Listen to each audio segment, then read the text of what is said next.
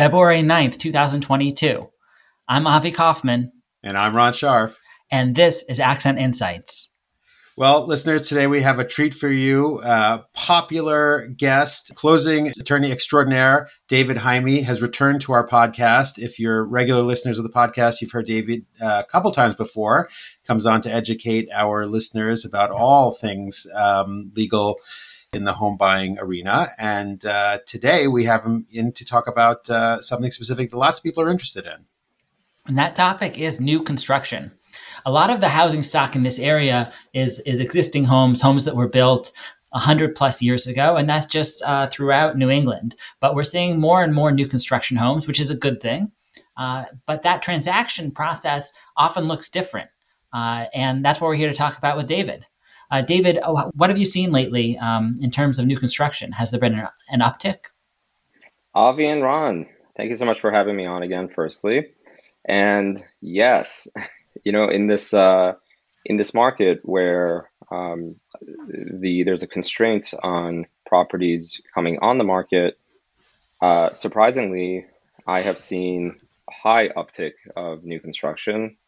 As an aside, I've gotten 13 new construction deals within the last 3 weeks or so, which is a large amount for me personally, but really representative of where buyers are going in order to get the properties that they want.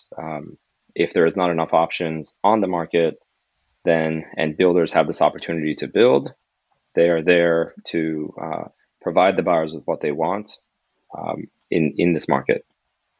David, let's start at the very beginning, right? When our clients go out to look at homes, they're looking at homes. They're existing homes. Typically, someone has lived in them. Sometimes not. Sometimes they're new construction. But in the new construction process, as you've seen it, at what process in the construction of the building itself are people buying? Where are they? Yeah, that's a great question. So it ranges widely, and that's really dependent on the builder themselves.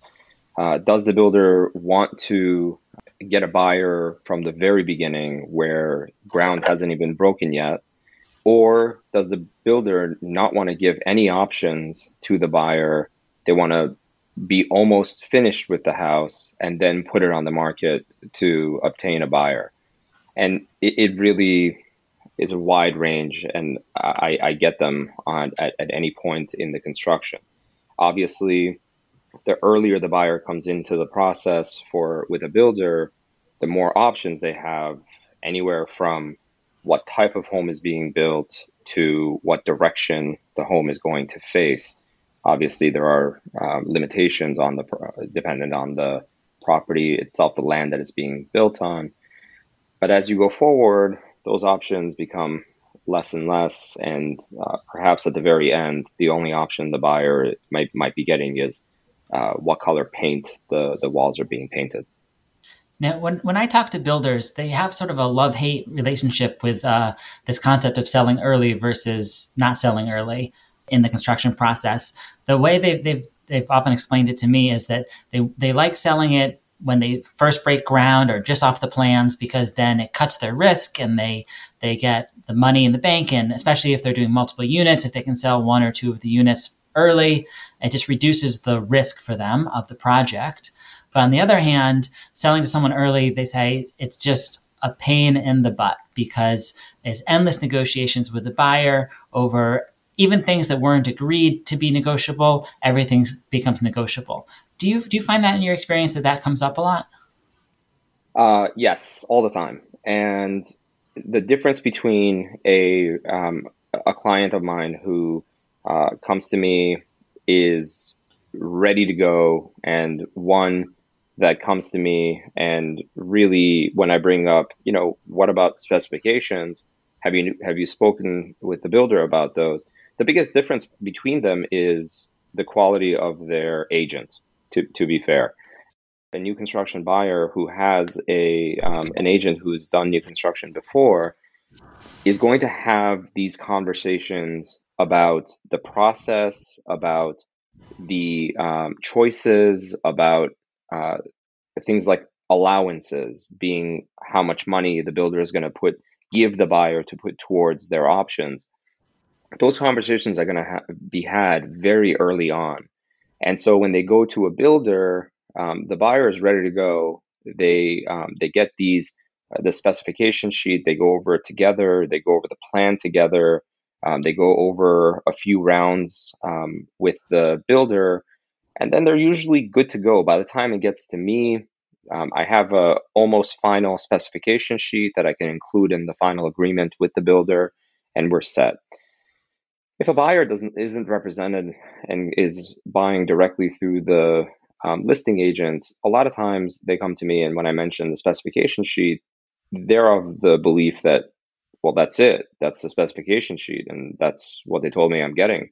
And I didn't realize that I could negotiate any of this. And then it opens up a can of worms. Or even without me bringing it up, they'll come and ask me, what kind of options do I have? And I have to advise them to go back to the builder and tell the builder what they really want their future home to look like, because the actual specification sheets and plans that are finalized with the purchase agreement is literally what the buyer is purchasing at that moment. So Ron mentioned, properties that are on the market right now, and the differences between that and the new build. The biggest difference is that when you're buying a property off market that's already been built, you know what you're buying. The only thing you're purchasing when you're going into a brand new construction is a set of specifications and a plan, and that's it. So, it's kind of a daunting idea that they're spending upwards of $1 million or whatever the price tag is on a piece of paper, and there is nothing physical in front of them to see.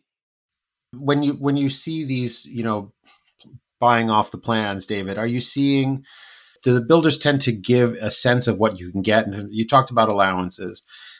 Do these plans that you're seeing say, look, this is the base, and then if you add X dollars, you can have this kind of countertop or these kind of appliances or that kind of thing? Or is it totally in the ether for people to go to the builder and start asking questions and tell them what they want? So both, and it really depends on the builder. If you have a lot of the bigger builders who may build nationally or have many projects happening in Massachusetts, they have their systems set up, and there is really no changing their systems. A lot of times the agreements are not negotiable. The allowances are not negotiable. The specification sheets are not negotiable. They give you a set of allowances for you to pick. You pick those allowances. If you wish to go over what they've given you, that money is coming out of your pocket, and that money is non-refundable, period. But the way the builders look at it is they're not forcing this buyer to pick something above the allowance, and they're not positive that they're going to be able to turn around and sell this property with these upgrades that the buyer has chosen to a new buyer and recoup their funds.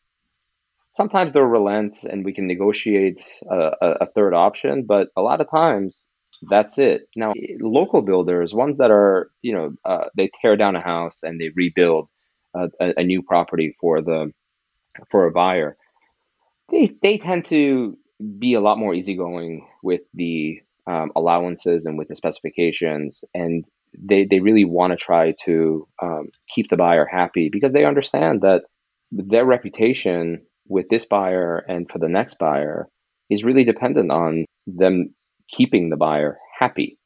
So we see, again, there's a wide range, and it all depends on what type of builder you're getting. So, David, in these agreements, we've seen a range of different behaviors where sometimes the builders almost use their position to bully the buyer in a way and say, these are the only possible allowances, or there are no allowances, or this is the way it was. They also, on the agreement itself, sometimes say, this is the purchase agreement. And you mentioned losing a deposit. Sometimes they'll have very draconian terms around deposits, even if it's the builder's fault for late performance. Have you been seeing that as like a growing trend, or is that just sort of here and there? Absolutely a growing trend. This market is great for builders because there are a lot of buyers looking. It's also rather nerve-wracking for builders because they're sitting there saying, when is the shoe going to drop? And, the market's going to shift on us. And they want to make sure that they have the buyer in this agreement and not leaving the agreement. So they want to cut off as many contingencies for the buyer's ability to get out of the contract with their deposit back as possible. And, one of the things that I'm seeing a lot is that builders are requiring the buyer's initial escrow deposit. So any contract in Massachusetts real estate contract will have an escrow deposit. You put an offer in, usually $1,000. You put an escrow to have the opportunity to inspect, to do due diligence, and then you sign a purchase and sale agreement, and you put down another, let's say, 5% of the purchase price, and that money stays in escrow for the builder to feel comfortable that the buyer is not going to just walk away from the deal. It also is the liquidated damages for the builder or for the seller, that if the buyer does walk away for no reason, the seller gets that liquidated damages to offset their costs. No problem. Builders today, however, are asking for that money to be released to them, to not be held in escrow, and to be used directly for the build. And I've even seen builders note the deposit as non-refundable, period, meaning that the buyer is literally giving the money just to have the opportunity to move forward with this builder. That's rare, I have to say. I've only seen it on one contract recently and one previous, but this is the lengths that builders are going to. And it's become almost a norm for them to ask for the money to be released to the builder up front. And that does a couple of things. Mainly, it makes the buyer feel more pressured to stay in the deal because they don't have the comfort of that deposit being in an escrow account. It's already being used for the purchase. Secondly, it's kind of nerve-wracking for the buyer because if that builder suddenly goes out of business and is bankrupt, it's going to be very difficult for that buyer to get their deposit money back. And again, buyers are nervous to begin with on any normal deal, never mind a new construction deal where the builder is asking for things like this. And so it really becomes a situation where a new construction build is not for the faint of heart and not for every buyer. Are you saying also somehow these things are written that if the builder defaults, that they're still getting to keep the deposit money and the upgrade money? Generally speaking, if the builder defaults, the deposit money is returned to the buyer. It's supposed to be returned to the buyer. Even if it's been released to the builder ahead of time at the beginning of the process to use towards the build, there's generally language in there that says that the builder has to account for it if they default or if the buyer terminates the agreement for a legitimate reason. For instance, if they're unable to get their mortgage and they ask to be let out of the deal within their mortgage contingency period. That's the escrow deposit that we're talking about. The upgrade fees, frankly, most builders clearly denote in the agreements that if you ask for an upgrade, that money is paid out of pocket upfront and is non-refundable.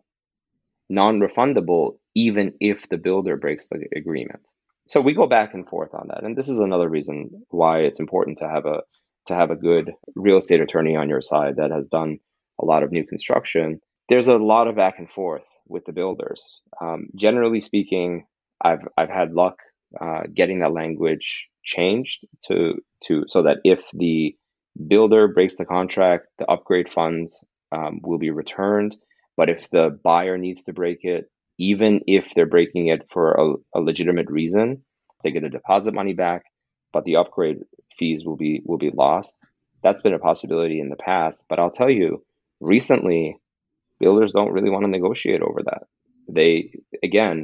They're of the mindset right now that if they have a buyer that doesn't want to do things their way, they have a long wait list of other buyers that are interested, and they want a buyer that's just going to go forward, let them build their house with as few protections for the buyer as possible. Right. So this is all about market power and where it lies right this minute. Correct. Can we switch gears a little bit, because something else that tends to concern our clients a lot is mortgage rates and rate locks. Going back to when you're buying an existing home that's on the market today, typically the buyer has a mortgage rate lock. They know what rate it is. They go on their spreadsheet. They figure out what their spending power is. They make their offer accordingly, and we try and make sure the closing is going to happen within the window of the rate lock, so there are no surprises in terms of what they're going to wind up paying every month. What happens in a new construction situation when the time for completion is not set or unknown or can slip? So yes, this comes up all the time, especially now because, as everybody knows, there are supply chain issues, and the builders are not exempt from that. And in fact, they are heavily affected by the supply chain issues, mainly appliances. They are having a lot of difficulty obtaining specific types of tile, specific types of hardwood. Thankfully, standard building wood from the builders that I work with, I'm being told that those are more readily available and are not slowing down the process now, but they're still affected by it. So I think in my career, I've only had one builder that has closed exactly on time. And, so anytime you have a closing date from a builder, you want to assume that closing date is going to get pushed out. And builders are putting in the purchase agreements that they have the right to push it out anywhere from 30 to 90 days. The kicker with it is that it doesn't matter. If you are a buyer that really wants this house and the 90-day, let's say, extension period is over, unless at that point you realize that you've made a complete mistake and you really don't want this house and you want your money back and you want to walk away, you're going to end up giving the builder as long as they need to finish the property. But your loan officer in the background is probably losing her or his mind, because as rates change, it is not possible for the loan officer to lock in the rate for a new construction unless they are pretty sure that this property is going to be done in the next 30, 60, 90 days. Most lenders lock a rate for about 90 days. There are lenders out there that will do a new construction lock for a longer period of time. I know one that does it for up to 9 months without a higher rate for the buyer, right? Because the longer you lock, the more it affects the rate. So what builders, what agents, what attorneys will do, they'll advise the buyer to not lock in the rate until after they know that the walls are up, that the electrical, the plumbing has been signed off on, and that it's pretty certain that this property is going to be done in the next 30 days, right? So it helps immensely when the buyer has a good relationship with the builder, where they can go to the builder and say, hey, how far out are you? I'm getting nervous. I want to lock in my rate. Do you know for sure that you're going to be done in the next 30 days so I can lock it? That's fine, and that works, and that's great. Except when you're in a market like this, where we are getting all types of indications that rates are going to continue to go up. I have a buyer who's purchasing right now who is not going to be able to purchase. Their close date is in middle of 2023. Can you imagine? Who knows what's going to happen with rates then? It's a really tough situation that the buyers are put in, and the builder has no responsibility for the buyer's rate lock. No responsibility. In a normal transaction, if the seller can't close, then and the buyer's rate lock is expiring, we have language and agreements that say that the seller will be responsible for a extension of that rate lock if they need to extend the closing. Fine. For an That existing language, home. right, exactly, for existing homes. For new construction, that language doesn't exist. The builder would never allow that language into a purchase and sale contract because they know that they're not going to be able to close on time. And So let's talk about that scenario. So in that case, a new construction, the rates go up, the buyer can no longer afford it, needs to back out. Let's assume that the builder did allow a mortgage contingency in that case, and they don't always, right? So would they get all their deposits back, less any upgrades in most cases? in your example, that would be great. The problem being that the mortgage contingency date for a new construction, normally the majority of time, is about 30 to 60 days from the time that they sign the purchase agreement. And the actual build normally takes at least 6 months. So the builder wants to give an opportunity for the buyer to make sure that they can get a mortgage, but they normally only give them a finite period of time to get that answer and for their mortgage protection to be gone. It does happen that builders are easier going depending on the builder. I do have one right now where the mortgage contingency is right up till the beginning of the month that we have set for the closing. So yes, in your scenario, if we get to that month and they go to lock their rate and rates have gone way up and they can't afford it and they cannot obtain a mortgage and we give them notice, sure, the buyer will be protected. They'll get their deposit money back.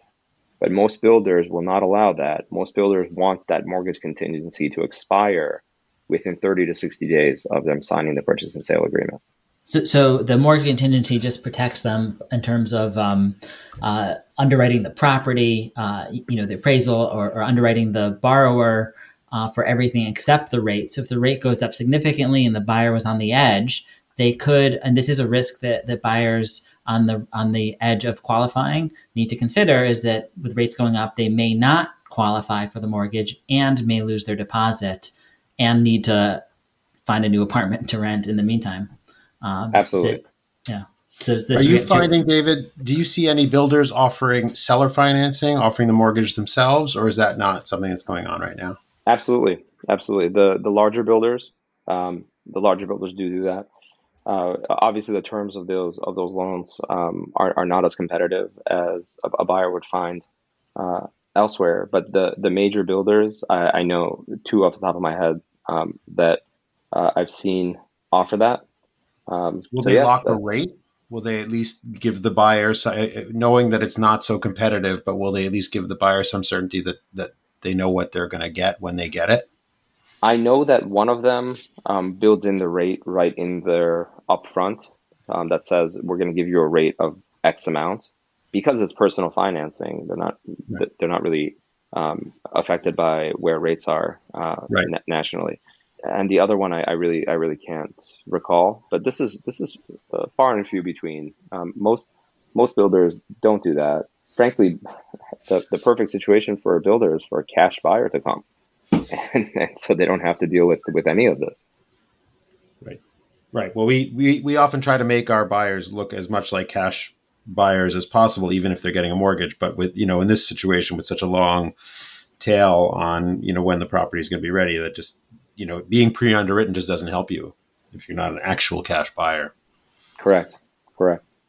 So in terms of other things that aren't known until much later in the process, like with an existing home, you could do a home inspection in the first, say, 7 days, and a lot. You can do a radon test, and you can get your mortgage locked because that the house exists. But for example, to say a radon test, you can't do a radon test on a house that's not built. Do you see builders allowing radon tests when the home is complete and willing to install remediation, or how do you see most people handling that? So that's actually upfront negotiation, and that is again why a good real estate agent comes in handy. A lot of times, agents will write into the offer to the builder or the reservation. They'll write in that the buyer has a right to do a radon test before the closing, and if it comes back high, seller to remediate. There are other contingencies that I've seen where the buyer has a right to do a radon test after the closing. And if the result comes back high, the builder has a responsibility to remediate. Oftentimes, to abide by code, the builder has to install the radon piping anyways, but is not bound to install the actual remediation system with the fan. I was going to say the entire system costs something like, I don't know, on average, probably like $1,200. So in $1 million plus build, it almost seems like, yeah, you should just put it in. The fan itself, once you put the piping in, the fan itself can't be that expensive. The thing is, and it's not that expensive. I think that with this, and you also mentioned inspections, for example, there is language that you can put into the offer ahead of time to say that the buyer has a right to bring a professional inspector in once the builder obtains the final passing occupancy certificate from the town or city. They cannot walk away from the deal at that point. However, they will be allowed to create a punch list with the builder of items that the inspector found that were not done correctly or that were not completed as part of the punch list. The reason why builders have such an issue with inspectors coming in or with the radon, again, it makes them nervous because they don't want the buyer to have any reason to back out of the deal, right? Which is kind of counterintuitive, because if you're a builder who's planning on doing a good job, why be nervous about a buyer bringing an inspector in or a radon? Granted, many builders believe that inspectors want to nitpick to earn their keep. Most of the time, that's not true. And whatever is found in the property, and normally an inspector doesn't find a lot because the city or town has inspected the build throughout the process prior to providing the occupancy certificate.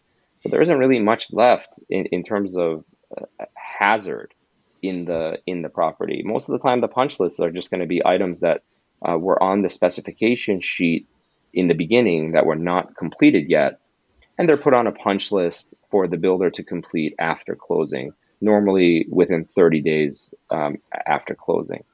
But again, these things, though not a big deal, make builders nervous because they worry about this situation, this fantasy situation where a buyer brings an inspector in and the inspector freaks them out and they suddenly say, "You can keep my deposit, I'm walking away from this." Right. I'll just mention on multiple walkthroughs of new construction, something that's come up is just the dishwasher wasn't plugged in. And so then it was found to be, hey, the dishwasher's not working. But luckily, it's always a quick fix of, we just forgot to plug it in. Yeah, there's things like that. But also, I mean, typically there's a builder's warranty, right? I mean, so whether you do an inspection on the walkthrough or afterwards, not for things like radon, but for just the home working as it's supposed to. Your builders are giving written warranties, aren't they? They are normally a 1-year limited warranty. But it's like I tell my buyers, that piece of paper is only as good as the builder behind it. And if you're working with a builder that doesn't build a lot, you might end up coming to a situation where you keep calling and the builder doesn't answer. Right. So I tell my buyers to not rely heavily on the warranty. The warranty is definitely there, and most builders stand up for what they've built. I've only had very few cases where the builder you can reach, but it's always beneficial for them to do their due diligence before the purchase. To make sure that the final walkthrough is as thorough as possible, to put any issues into the punch list. If you have the capability to bring in a inspector to just give you peace of mind. So, David, we live in New England. Sometimes the weather can be an obstacle to certain components being finished on time. For example, I had one last year where we closed in the winter, and so there was some landscaping that was promised, and so it just couldn't be done. I think you were working for my client, the buyer in this case, and you negotiated for a holdback for the landscaping. Is that common? Is that how these things normally work? What other types of things might holdback be needed for in new construction that we wouldn't expect in, say, an existing house? Yeah. So as you can imagine, after the conversation we've had so far about how aggressive builders can be, the idea that we tell them ahead of time that, by the way, good sir, we're going to hold back money from your proceeds at closing, just so you know, that it doesn't normally sit well with them. They normally in a purchase and sale agreement will have big bold letters that says seller will not agree to any holdbacks, right? Except that the problem becomes, because we're in New England, like you said, and winter causes issues, things like the driveway, things like landscaping, they cannot be finalized if the closing is happening in the winter. And if the buyer is getting financing, the lender will not let us close if those things are not done, because their appraisal is not complete. So we come into a situation where either a holdback of 1.5 times the value of the, let's say, the cost to finish the driveway or the cost of the landscaping is held for the lender, or we can't close.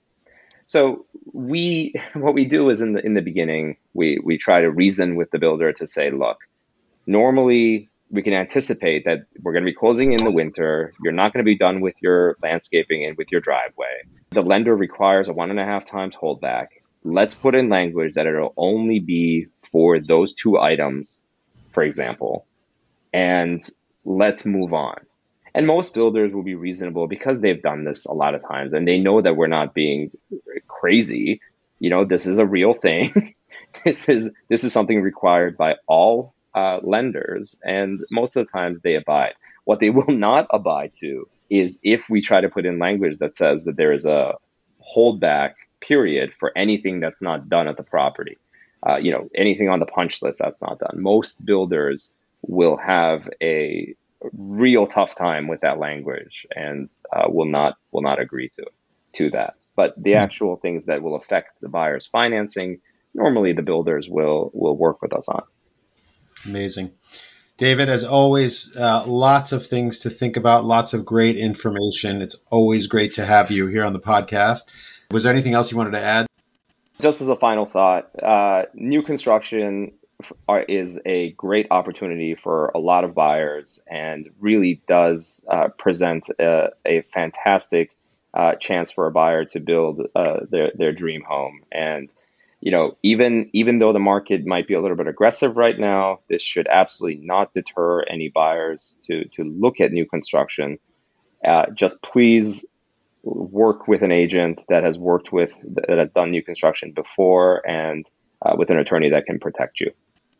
And to our listeners, if you have any questions about anything you've heard today, feel free to reach out to us. We're at info@accentbrookline.com. Thanks. And until next time. Bye.